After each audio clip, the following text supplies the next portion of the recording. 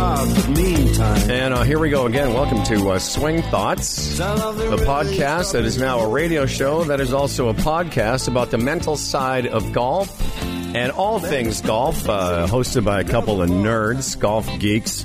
My name's Humble Howard from the Humble and Fred Show, part of the Bell Radio Network, and Tim O'Connor, mental performance coach and head coach of the Guelph Griffins golf team, and my buddy. And we like to geek out about the game. As always, good to be with you, Mr. O'Connor.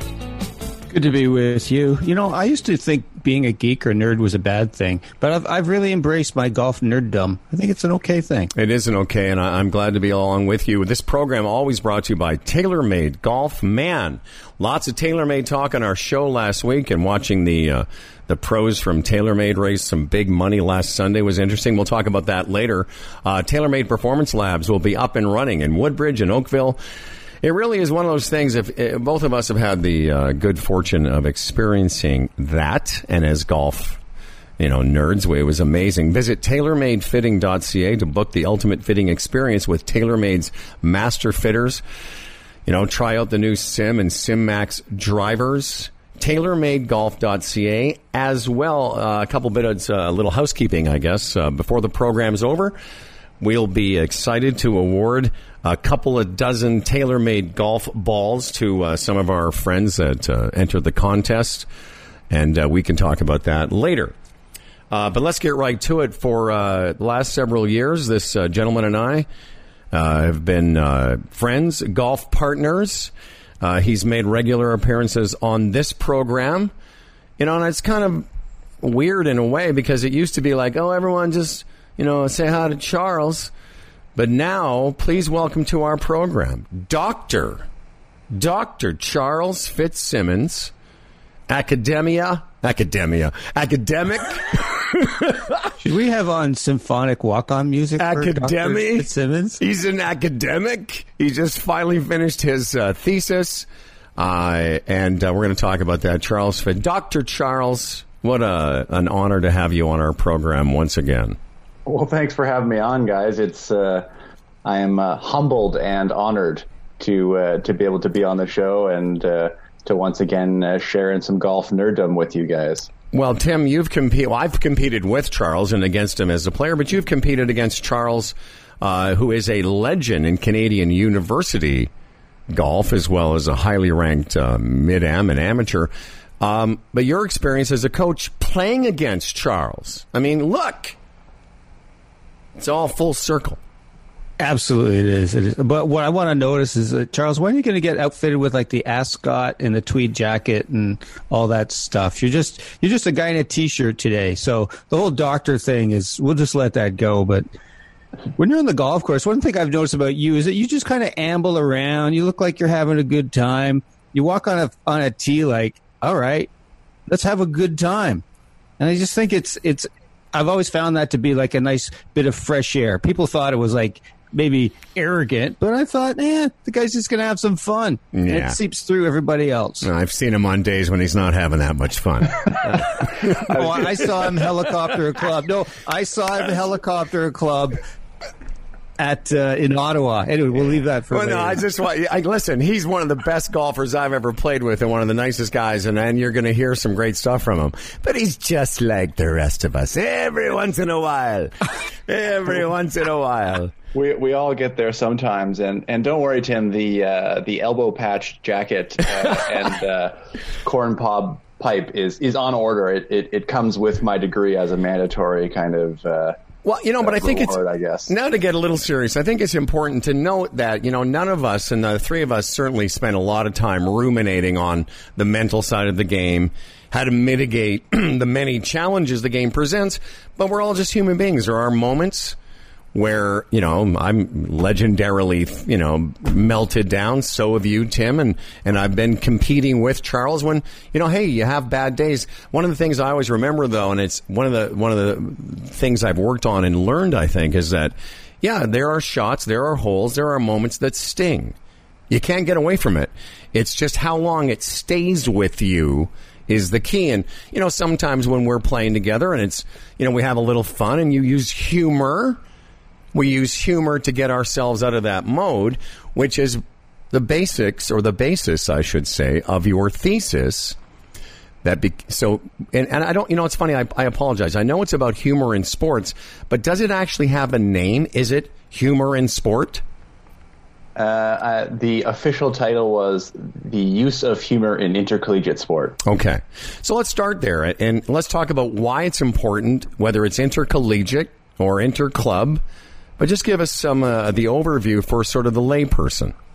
Yeah, I mean, I think basically what it comes down to is humor is such a ubiquitous part of life. It is in every aspect, in every culture, and there's even signs of it in animals, for example, in chimpanzees. So it's everywhere, and yet it hasn't really been studied in depth in sport. And so what we wanted to do, my supervisor and I wanted to really look into and start to understand and create a little bit more background about how humor is used in sport and some of the potential benefits which have been seen in areas like the workplace in terms of improving relationships and enhancing performance and things like that, but also some of the potential downsides of it. One, that the possibility that humor can be used in the wrong way or at the wrong time or with the wrong people, and it can actually have some negative effects too, is something we really wanted to kind of weigh out and balance and help everyone to understand, how to use humor to create these beneficial results and how to be a little bit more aware of some of the downfalls that could be associated with humor in different ways. So in looking at the positive aspects of it, one of the things in looking at your thesis, I saw self-enhancing humor and affiliative humor. Maybe just give us an example of what those two sort of categories mean.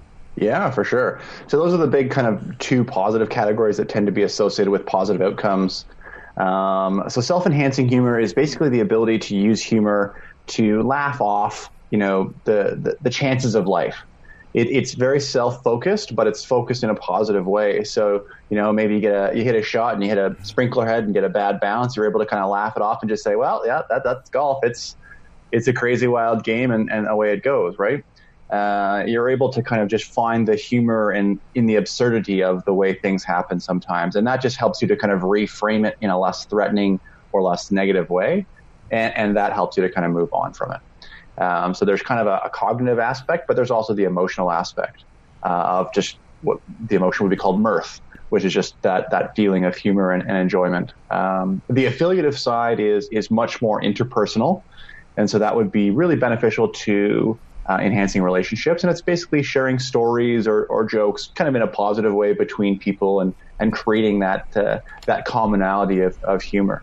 Can be really, really effective in, like I said, establishing relationships, but that can also be really effective in helping to cope with challenges, because social relationships and interactions are usually the basis of a lot of coping. And so having strong relationships and being able to use humor in them can have a really big impact on coping as well. So both of them are really, really productive, positive forms of humor. There's I'm sorry, did you want to do a follow-up? Tim, did you want to have a follow-up, or should we just continue going back and forth? Do you want to follow up, mister? Well, it's just the other two here that I just wanted to, particularly how they could use in golf. I could see, so you talked about aggressive humor and self-defeating humor. So I could see aggressive humor would work. You got a match with somebody and you get in their helmet, so you use some sarcasm. Right. Self-defeating humor, I think a lot of golfers use that in terms of the way they refer to themselves. Well, you know what? It's funny you say that. Before you answer, Charles, because I was going to say, there's a phrase I love, the phrase, there's truth in jest. And Tim and I, we've all experienced playing with people that are sort of seemingly trying to be funny, but they're saying terrible things about themselves in a jokey way. And I always take note of that, because I know that what you're really saying is you do hate yourself. And, so how does, to your point, Tim, like there's that kind of style where it's self-deprecating, but it's really self-defeating. Yeah, I think your point, Howard, about, there's always that little hint of truth in there. It speaks volumes in terms of that self-defeating humor, which really is, it's interesting because it's actually meant, self-defeating humor specifically as it's defined, is meant to actually help other people. So you're theoretically putting yourself down to make somebody else feel better, right? And so it's actually supposed to enhance relationships, but actually what tends to happen is not only do you end up putting yourself down, which has lots of negative effects in terms of pessimism, increases pessimism and increases chances of depression and things like that. And it also tends to make the other person feel uncomfortable. Yeah. So it actually has this kind of unintended consequence of actually pushing people away from you because they kind of go, this is weird. You're putting yourself down, and I'm just uncomfortable. Hey, what do you want me to do with that information? Let me ask you a question. Oh, yeah. Tim, I have a question for you because you coach younger players as well, and, you're coaching, guys my age. But, it's like sometimes people will say, well, am I supposed to have a positive attitude? And it seems sort of fake and false.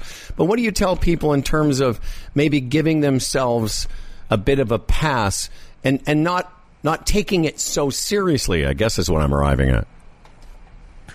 Well, at the end of the day, I always like to ask golfers, whatever age they are, why do you play golf? Is it really life and death? Is it really about cure for cancer stuff? No, we're out here to have some fun. Yes, indeed.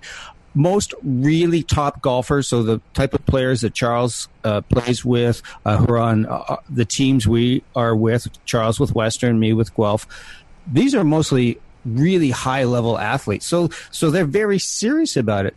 But it gets to a point where you take it too seriously, and then it's the diminishing returns, if you will. So it's kind of like, yeah, play well, but honestly, when you're focused on having a balance of fun and competing, it's that. You have some freedom, fun, and you tend to play better. How's that land for you, Charles? Certainly the idea of finding a balance there is always really good.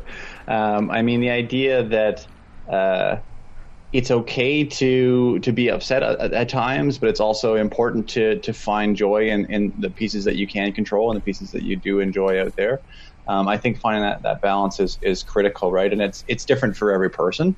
But being able to work through and kind of like Howard said, give yourself a little bit of leeway out there where, we realize that bigger things happen. We always talk about, for example, when guys on the PGA Tour have their first kid and all of a sudden they break through and they win. And it's not because they're practicing more. If anything, they're practicing less, but it's because all of a sudden there's a bigger perspective.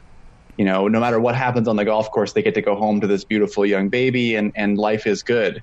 And that perspective all of a sudden changes the way they think about golf. And so I think that leeway to understand that, there's bigger things in life and frees you up to just go out there and kind of play your best. I just wonder, I've always been curious because, you and I, have had these conversations in various places and various, circumstances. And knowing that you've been working on this, I was curious to finally get to see the document. And it's very dense. I don't mean that in a bad way. It's very dense. But it's a very serious study of humor as it's used in so many different applications. Like one of the things I noted is you were talking to a girls' university team about, when they use humor, get together in the hotel the night before the tournament, in the locker room, out of the locker room. And I thought, it's interesting how much humor permeates all of our athletic interactivity and the level at which a team can kind of laugh with each other. And I'm getting to connect this to The Last Dance. I don't know if you guys have watched the Michael Jordan, the Chicago Bulls. But you see how much needling goes on. How much, Jordan's kind of a prick, let's just be honest. But he needled his teammates, and his theory was, if you can't handle me in practice, how are you going to handle the game? But you get to see a real good example of how dynamics work when humor is part of it. Yeah, certainly. I haven't seen The Last Dance yet, but I've heard lots about it. It's on my list of things to watch. But certainly, especially in male sport, that aggressive humor is much more prevalent. And like you said, it can be used to hurt other people's performance. Right? It's the classic kind of trash talk in sport. And I think what you said there about Michael Jordan trying to kind of prepare his teammates and getting them to practice dealing with that kind of trash talk and that aggressive humor. Is probably really important to their long-term success, right? But going back to your original point, just the the way humor permeates, like you said, every part of sport, team sport. All university sport has a team aspect, so that makes it kind of a unique area to study that way. But it really does permeate everything. And it's funny, you talked about it being very dense. When I first started learning about the study of humor, the professor in my undergraduate degree said, "Listen, we're going to be studying humor, but it's not going to be funny." That's right. Okay, on that point, then, a lot of people think that when they're sarcastic, hey, aren't I funny? But what's your view on sarcasm and how it can be really negative? Yeah, it really can be, and it can really damage relationships between people because some people are willing to dissociate and see it as the humor that it may be intended as, and a lot of other people see through it to what Howard said earlier in terms of the truth in humor, right? And they kind of see through that, and they actually take it very personally, and so that sarcasm is a really, really kind of double-edged sword that people have to be worried about. And it's not just about saying it's good or bad. It's so much more contextual. It's about kind of knowing the audience and knowing who you're engaging with. I mean, Howard and I can go back and forth and be sarcastically can't we? for the end of time. But you have a solid relationship. Exactly. We have a solid relationship. But even still, if you're able to read the people, you might have somebody that you've never really met, but you can just kind of tell that they could kind of handle it and kind of pick up on it, and you can jump right in and have a lot of fun with somebody right that way. And actually, if you can share sarcastic humor, it's a really quick way of bonding because you both know, okay, we can kind of handle it and deal with it. But you really have to be careful because, like you said, Tim, it can really come across the wrong way and come across really negatively. I think the old saying is sarcasm is the lowest form of wit, right? Exactly. Well, and it's the one that's accessible to the greatest number of people under the umbrella of humor, because all you have to do is change your tone of voice, and it's almost like, oh, you think that's funny? But relationships, if somebody heard Charles and I talk to each other and didn't know that we were, we had a foundation, you'd think, wow, that's kind of mean. But it's that we sort of have an understanding that we can go this far and still have fun. It's when you meet somebody, and as you said, you're not sure. In a golf context, that can come out as, being sort of mean-spirited if they hit one sideways. But ultimately what I'm getting at is I think the evolution, I can only say personally, of me becoming a better tournament player, and I'm being quite honest, is learning to laugh at yourself. And as I've gotten older, listen, I've been making fun of stuff my whole life, but not so much of myself. Self-deprecating, yes, but when other people would make fun of me, I couldn't laugh at it with the same abandon that I might do now. And I think those two are connected, that you can have a better time golfing if you can just be a little kinder to yourself as a person. Yeah, I think, and that speaks to the fact that, the number one rule I have is golf is hard. And the more we can kind of remember that golf is this crazy hard sport, Robin Williams talked about in his rant on golf of how it's designed. I won't go into the full version, but it's just a crazy game that we play with a crooked stick trying to hit a ball into a gopher hole hundreds of yards away, and it can just tear you up. But if you're able to take that step back and, like you said, have a little bit of kindness and kind of laugh at the ridiculousness of the sport sometimes, that really helps you to just kind of create that space and be able to kind of roll at those punches that are just there, right? Humor is amazing. Some of the best times I've ever had have been at a wake. You're kind of raw. The stuff's going on, and you could make a joke even about our dearly departed, and you can just kill yourself. It's really fun because, as we said, it's a balance. But you can also use humor in a way, like if you're playing in a two-person match, to keep things light. You see your buddy's getting kind of down after a bad shot, you bring him up with a good laugh. But I gotta also think that caddies who know how to use humor would be one of the most sought-after types on the PGA or LPGA tour. Yeah. Without a doubt, and I think, certainly one of the areas that I've looked into going is trying to help caddies understand that and help players and caddies develop better relationships from a kind of an applied consulting perspective. Oh, yeah, I think you could do a lot of great work. Yeah, I certainly hope I have the opportunity to use some of my dense knowledge and humor, That's right. as Howard would put it. But that was an example of humor. Yeah, by the way, it was so funny because I was telling my girlfriend, I said, I was saying to Rachel, I'm going to write Charles back, but I'm just going to put annotations on every second word. See also Glassman's theses on. But being kinder to yourself opens you up to being, I think, more aware, at least I can talk about it for myself, about how absurd some of the crap that happens to you in a round of golf really is. Like, it's really, and you're that's one of my favorite things, the foundation of the Fitzsimmons method, I call it, is to just remind yourself constantly it's the hardest game ever invented. And the fact that all three of us have gotten decent to very good at it is remarkable. And should be celebrated. Yes, because we play. Listen, we all play with people that have a horrible time doing this thing, ourselves included at times. Yeah, it's I always go back to the way you kind of see a little kid on the driving range, right? And a little kid's hitting on the driving range, and they hit a couple of low worm burners and all that kind of stuff, and they don't care. They just pull another ball over, and then they get one airborne and hit it kind of pure, and their arms go up, and they're just celebrating like they've won the greatest trophy in the history of sport.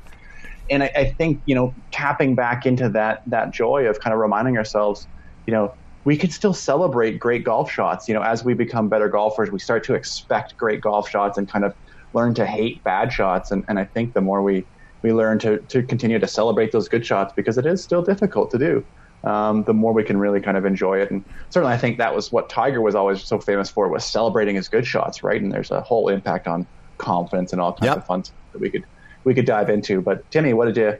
Well, I was interested, just so you mentioned Tiger. So Tiger's whole model, as we saw throughout most of his career, focus, just eyes ahead, no laughing at all.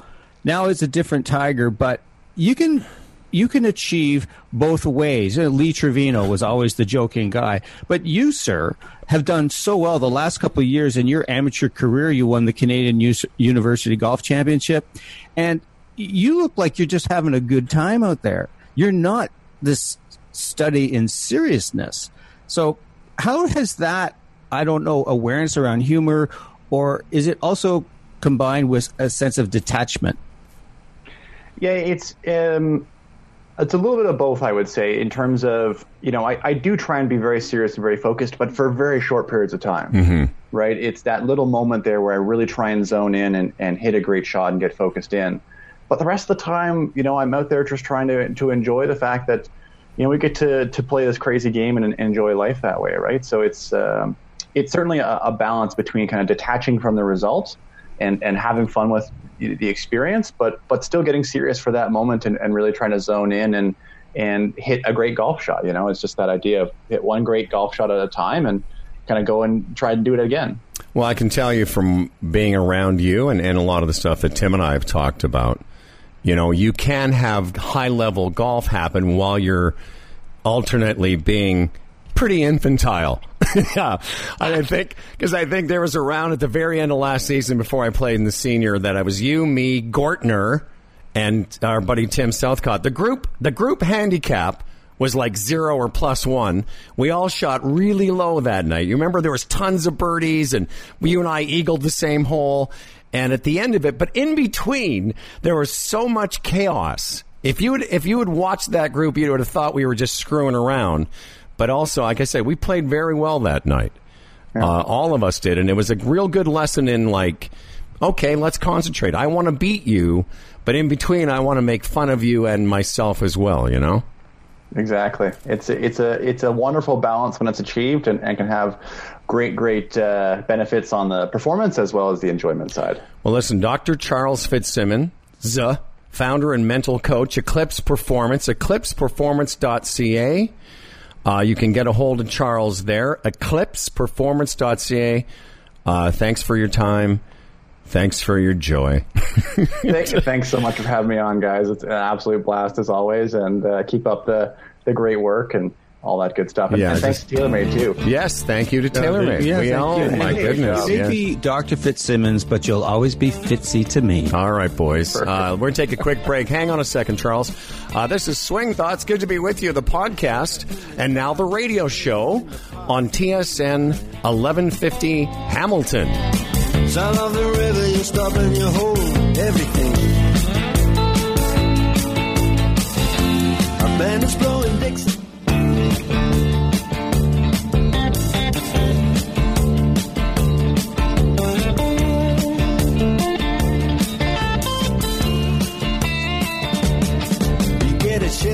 And welcome back to our second segment here on Swing Thoughts. For 4 years, we've been doing a golf podcast about the mental side of the game. Mental performance coach Tim O'Connor's with me.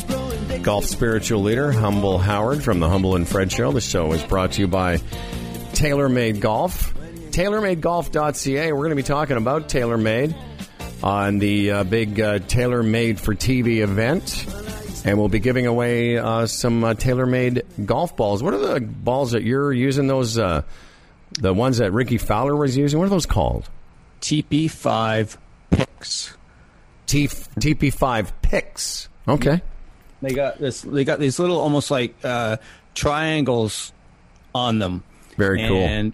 And when you when you line up with like the TP5 arrows, when you hit a pure putt, they just roll so cool. I don't know if I'm going to use them all the time, but certainly on the practice screen and for warm-ups, it's really helpful to see how you're rolling it. Yeah, it really does. It's funny because they had a couple of close-ups of Ricky Fowler in that match, Team TaylorMade.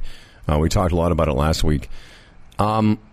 You see how pure it really gives you a visual kind of sense of how purely he rolls the golf ball and why he's such a good putter. This program, again, as I mentioned, TaylorMade the all-new Sim Max and Sim Max OS irons. Distance you have to feel to believe. Visit TaylorMadeGolf.ca to learn about the new Echo Damping System and Speed Bridge technology. And in the next few minutes, we'll announce the winners of our TaylorMade contest. You get a couple of dozen balls, a dozen each, to a couple lucky Swing Thoughts friends. It was a great segment there with Dr. Charles talking about humor in golf. And it can be a very serious thing, this game. And we take it very seriously and get very angry all the time. And it can be really a drag when you're in a group. And listen, I've been that guy. Where you're the guy that everyone's a little bit like, oh, what's wrong with that guy? Why is he? You could hang a coat on that bottom lip. Yeah, why is he always so mad? And now that I've become golf spiritual leader, and I'm not like that generally anymore, although we all have moments. When I'm with people that are, I don't know. I wanted to ask you because we sort of briefed this before the show started. It makes me uncomfortable. But I also feel great empathy for the struggle of that person. What about you? I feel empathy, but there's nothing I can do on the golf course when someone's in the throes of self-deprecation and, coming close to lacerating their wrists. It really is because they're so self-identified, and there's nothing I could say. Okay, listen, Joe, can we just talk? Just man-to-man for a minute. That ain't going to work. So maybe afterwards, it's just like you see something in someone's backswing. The worst thing you can do is on 11th hole go, you take it way outside. Yeah. I mean, that's just not going to help. Let me just tell you something that's going to screw you up for the next couple of hours. Yeah. No, I just follow my dad's advice, and that is don't feed fuel to a fire. So I just basically, when someone's like that, I ignore them. I find the trees very fascinating. What I would ask you as a coach, I think I know the answer, but for the benefit of others listening, like, okay, so you're with someone like that, and they say, hey, Tim, I'd like some help. I know this is basic, but we've been doing the show for 4 years, but there's new people all the time. So kind of like, as I described to you before the show, I played recently with somebody that you could just tell they were not enjoying themselves from the first hole. And it was puzzling to me because it was the first hole they'd played since November. So what would your expectations be? But very soon they fall into the trap of, moaning and whining and bitching. And so after the round, what do you do if that person says, Tim, I need some help? Well, I'll come back to the old standby, and it's always, why do you play golf, really? And it's not just, in the typical response will be, I want to be my best self. I want to lower my handicap. They end up sounding like a TV commercial. I always ask, go a little bit deeper than that. When did you get introduced to golf? When did you get excited about it? What was it like playing, say, with your dad or your mom or something like that? What are the most fun you ever had on a golf course? And generally they'll talk about maybe playing junior golf and everyone falling down laughing after a very bad shot, or just feeling connected to somebody as they played. And for a lot of guys, it's their dad. And when you connect to that stuff, that's where it really lives in you. But what happens is we carry all this baggage of all this past stuff from family of origin, our wounds, our feelings, our stories, our memories, our shadows. And that stuff tends to get caught up it distracts us because now we start identifying with it. So if I don't play well, I'm not only a bad golfer, I'm a bad person, and you're none of that. So when we connect with what's really important, which is generally our why, then we can kind of keep balance and go, oh, I'm doing that thing again. I'm doing that thing, but I'm going to be, the guys are all going to think I'm a crappy golfer. Hey, folks, no one cares about you. They're all focused on how bad they're doing. There's so much in there that I love, and again, I've been on this. If I hear one more person in my life say journey, I'm going to slap myself. But can they say practice? I've been on this practice a long time. Really a long, long time. And the guy that we were on the call with about a week ago, with Fred Shoemaker. Fred Shoemaker really is responsible, along with Bob Rotella, for me to sort of pivot away from being that guy. And when I see that guy that I played with the other day, just really hating himself, and I feel bad for him because I know what that feels like. And one of the things Fred said on that call that I love, and it always resonates with me, is, do you think you'll be a better person? Will you be better? Are you a better person if you shoot 81 versus 85 or whatever the number is in your head?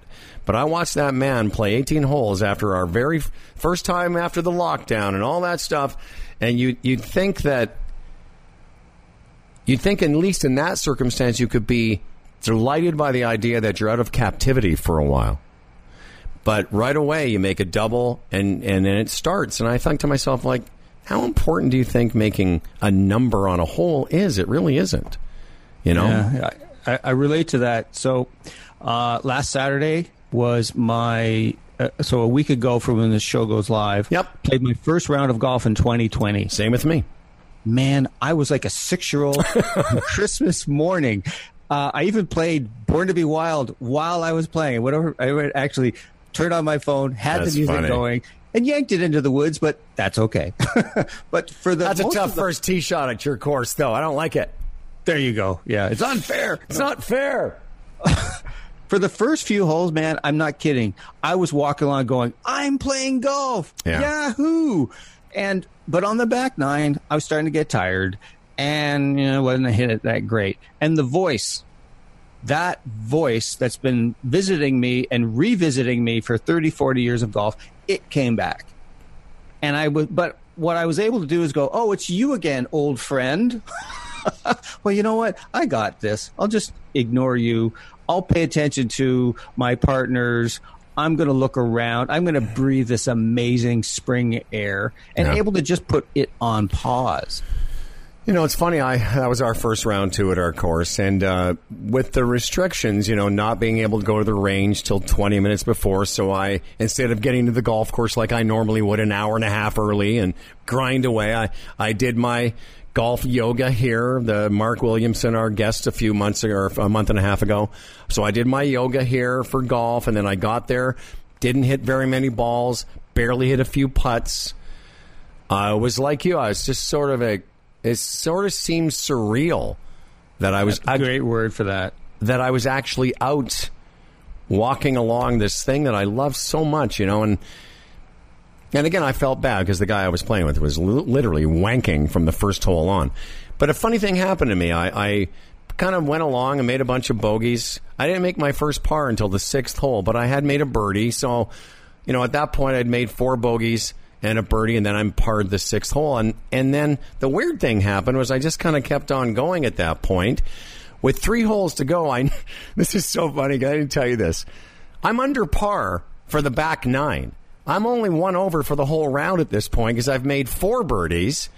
And I started to get nervous. I'm like, what is happening? Literally meaningless round. First game of the year. First game of the year. And with 3 holes to go, I started to get those, okay, I'm playing good. What should I do? And I said to myself, okay, listen, man, this is just a story.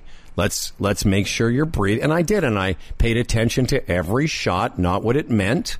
And I had a putt on the last hole to shoot even par. And I said to myself, doesn't matter what it's for, just go through your routine. And I had to do that for a round that really, I was playing with, in a little competition, but it didn't mean that much. The point being, all those things come up even for you and I, and all we do is think about these things, but it's how you deal with them when they come up. Yeah, well, I'm going to connect with what our good friends George McNamara from Pennsylvania, a devotee of Fred Shoemaker, and what they say, it's the reason you are able to play at the level that you do, Howard, a scratch player, is that you have more awareness than I do, and you have more awareness than an other player. Like, you have the awareness of, this putt kind of means something to me, but I'm able to just push it in the background because I have enough awareness to know that if I think about this, I decrease my chances of playing well. So what do I need to do? I need to focus on my routine. And by focusing on your routine, you're able to perform because now you're able to, in essence, distract the conscious part of your mind and just let it go. Well, I'll tell you something that increased awareness and increased amount of reps than other players. But one thing that you've said to me or we've talked about on the show that I started to think about, and again, this is a good takeaway at whatever level you're playing, because we all know, my brothers will talk about great rounds that they've played, and I always say, when did you know? When did you realize? Was it on the 16th hole that you had a career 9 going, or whatever it is? But we all come to that moment. What I always say is something you said. It's as simple as just feeling your feet walking. Because what that does is, Doolin talks about eyes up, on the horizon. But I started thinking about that, Tim. I started thinking, okay, I'll just be very aware that I'm walking along and I know I'm playing well.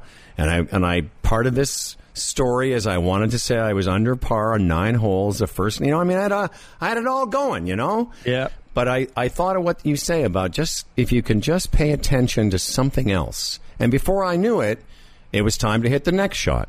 And I paid attention to my walking and my breathing. And before I knew it, as Charles, we were saying in the first segment, I'll take it seriously for that 18 seconds that it takes for me to get ready to hit that shot. And then after that, I'm just looking around like everybody else, It's back to the circus. It's back to the circus is right.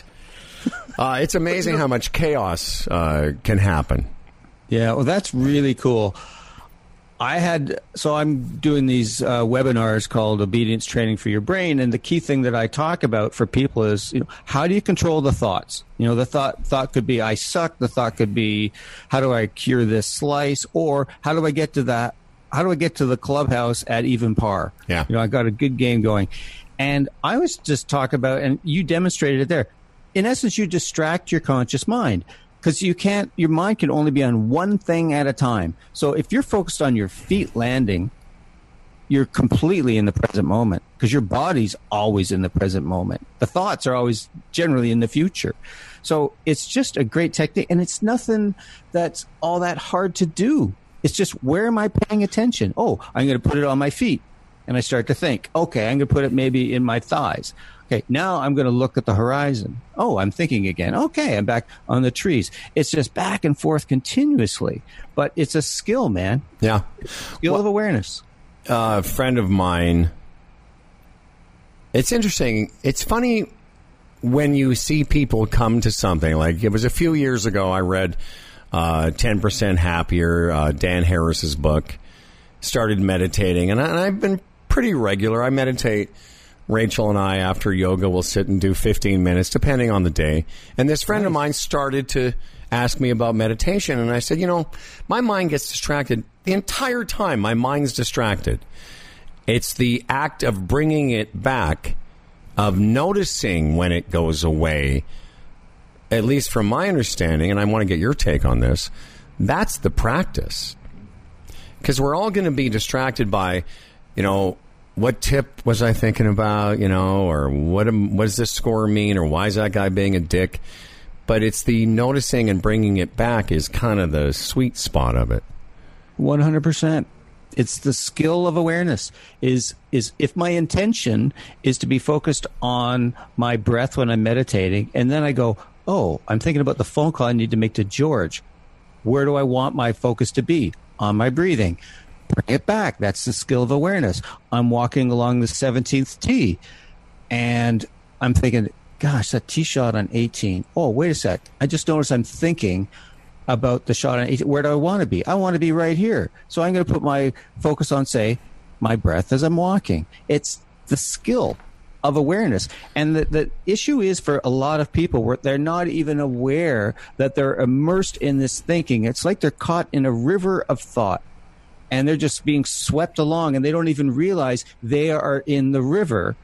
And that by using awareness, by noticing, oh, I'm thinking, they in fact, no, just go with this metaphor. I love it. No, they can walk. They can swim to the side of the river, climb up on the bank, and watch the river. Yes, which is, in essence, they're not in the river; they're observing it and they're witnessing it, and it's something detached from themselves. And go like, oh, my mind wants to focus on not screwing up 18, but I need to take care of business on 17. Right. Again, there's so much in there that here's I'll give you a sort of a technical takeaway from what Tim just said, and see what you think of this, Timmy.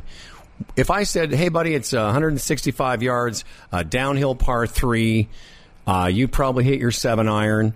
Most people are 7 or 6 iron, and because in your mind you're thinking, "I'm going to hit this thing about 165 yards," and you're focused on a target. Because it's right there. It's only 165 yards away.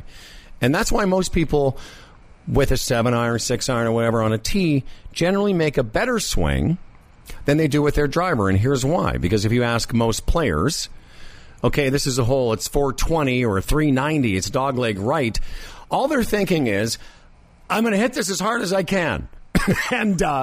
And I want to hit it as far as I can, and because the target's so far out there, we tend not to be as focused on it. And so I was having this conversation with my older brother. He was saying, "Oh, I'm having trouble with my driver." I said, "They're having trouble because you're not thinking, I want to hit this 235 or 45 yards. Your thoughts are, I'm going to crush this thing."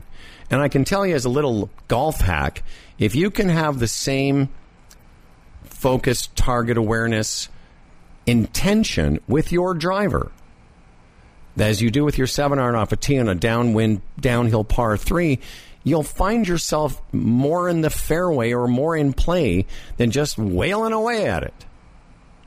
Yeah, that's a great golf hack. And I think I think what it comes down to is, I think what they call the really smart psychological people like Fitzy will say it's your locus of attention. In essence, what are you focused on? So when you're on a par 3, you got a flag down there. Yep. And your conscious mind is focused on that. Whereas when you're with a driver, a lot of people, if it's try and hit it as hard as I can, well, there's no distinct target. And so what are they thinking about? Or they might be thinking about how fast they have to swing their hands, or how big a turn I'm going to make. And that, as soon as we're thinking about what we're doing, that's self-interference. So, yeah, so the thing that you can do with your driver is, okay, what am I focused on? Okay, it might be that tree over there, and it could also be, what's the shape I'm going to hit this? Right. And have that same locus of attention. Well, I will tell you, if there's a hole at I think it's at Weston. And a couple of years ago when I was still playing with the kids in the Invitational there, we're playing that par 3, and it was 245.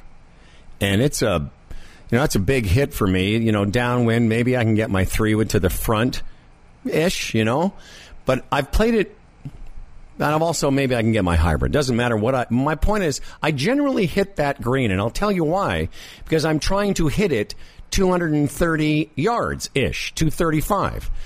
And so what I would say is part of my hack about driving is think about the number 2 as well. Like I told my brother, I said, yeah, you might once in a while hit it 260, but generally you probably hit your driver between 230 and 245. So aim to hit it that many yards, and you'll find yourself hitting it around that many yards more often. And I think it's what you said, because you are now, as Rotella said, you're narrowing the target and you're making it smaller. It's not just that tree, but it's that tree at 238. Yeah. Interesting. So in one of my webinars this week, this guy was saying, like, he hates 3-putting, and of course everyone does. He says, so what's the focus when you're a long distance putt? And I said, well, try to make it. Yeah. And this whole thing about get it within the 3-foot circle, no. And I got this from Rotella. You want to be focused on something distinct and as small as possible. So you want to make the putt, because your body goes, oh, there's no conflicted signal. There's no indistinction here. It goes, send it to that hole. So one thing I want to ask you, connected, maybe not, is that you were saying that last week when you played, you had that very nice round, first round of the year, et cetera, that you were swinging at about 70%. Yeah. Tell me what that did for you. Well, I told you my goal before going out, obviously, is going to enjoy myself. But I after talking to Fred Shoemaker that night, and I was just thinking about the speed at which I need to swing to get it to go the distance I want. But one of the things that Fred said was an average tour player is just putting less effort than the average amateur. And achieving, because effort translates to, tension and all that stuff. And so, I just thought to myself, okay, I usually swing pretty hard, especially with my driver. I'm as guilty as anyone.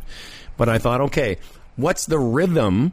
And I tell you, the player I had in mind was the late Payne Stewart, because that was a very rhythmical, languid motion. And I would just finish by saying, and we're going to have to wrap up soon, I'd finish by saying that rhythm on the golf course, I know we're talking about focus, technique, breathing, but as far as your motion goes, you're better off thinking rhythmically than technically. How about feeling rhythmic? Feeling rhythmically, absolutely. And that's the same, Timmy, for long-distance putting. I always say to myself, it's that Carl Morris thing. Where does this ball have to travel to go on the hole? But what's the rhythm? What's the stroke feel like? Because that's more important than whether you hit the face of the club. And you can be aware of that. Yes. If you're feeling it, you're aware, you're connected to the physical club, the physical ball. But if you're thinking, you're disconnected from your body. Very well said. Hey, we'd like to congratulate 2 Swing Thoughts listeners, Ian Service, pardon me, and Rudra Rishi Maharaj, both long-time fans of the show. We certainly appreciate them. And thanks to TaylorMadeGolf.ca, we'll get them TP5 or the picks, dozen of golf balls. And, that's what you need to start the season. Yes, and our first contest. Yay! Yeah. All right. Quickly, we're doing this show on Saturday, so tomorrow, Tiger and Brady versus Peyton and Phil, or is that have I got the quarterbacks mixed up? Like, who's on Tiger's team? I don't care. It doesn't matter. That's funny. It doesn't really matter. I'm not even sure I'm going to watch it. I will say this. I'm not going to watch it. The first one was horrible. This one will be... Yeah. You know what? I'm just not a Mickelson fan. Yeah, me neither. I'll tell you what I will say. If you're looking for some golf, there's a Golf Channel show Sunday night at 8, and it's a Golf Films production of the Tiger Slam, where he won all 4 majors in a row. That is worth watching. So we'll have a look at that. Once again, Tim O'Connor. O'ConnorGolf.ca is where you get a hold of him. Look for his blogs and coaching and webinars and hosting. And you can catch me Monday through Friday at humbleandfredradio.com. Until next time, thanks to TSN 1150. It's Swing Thoughts. Shiver in the dark, it's raining in the park, but meantime, sound of the river, you stop and you hold everything.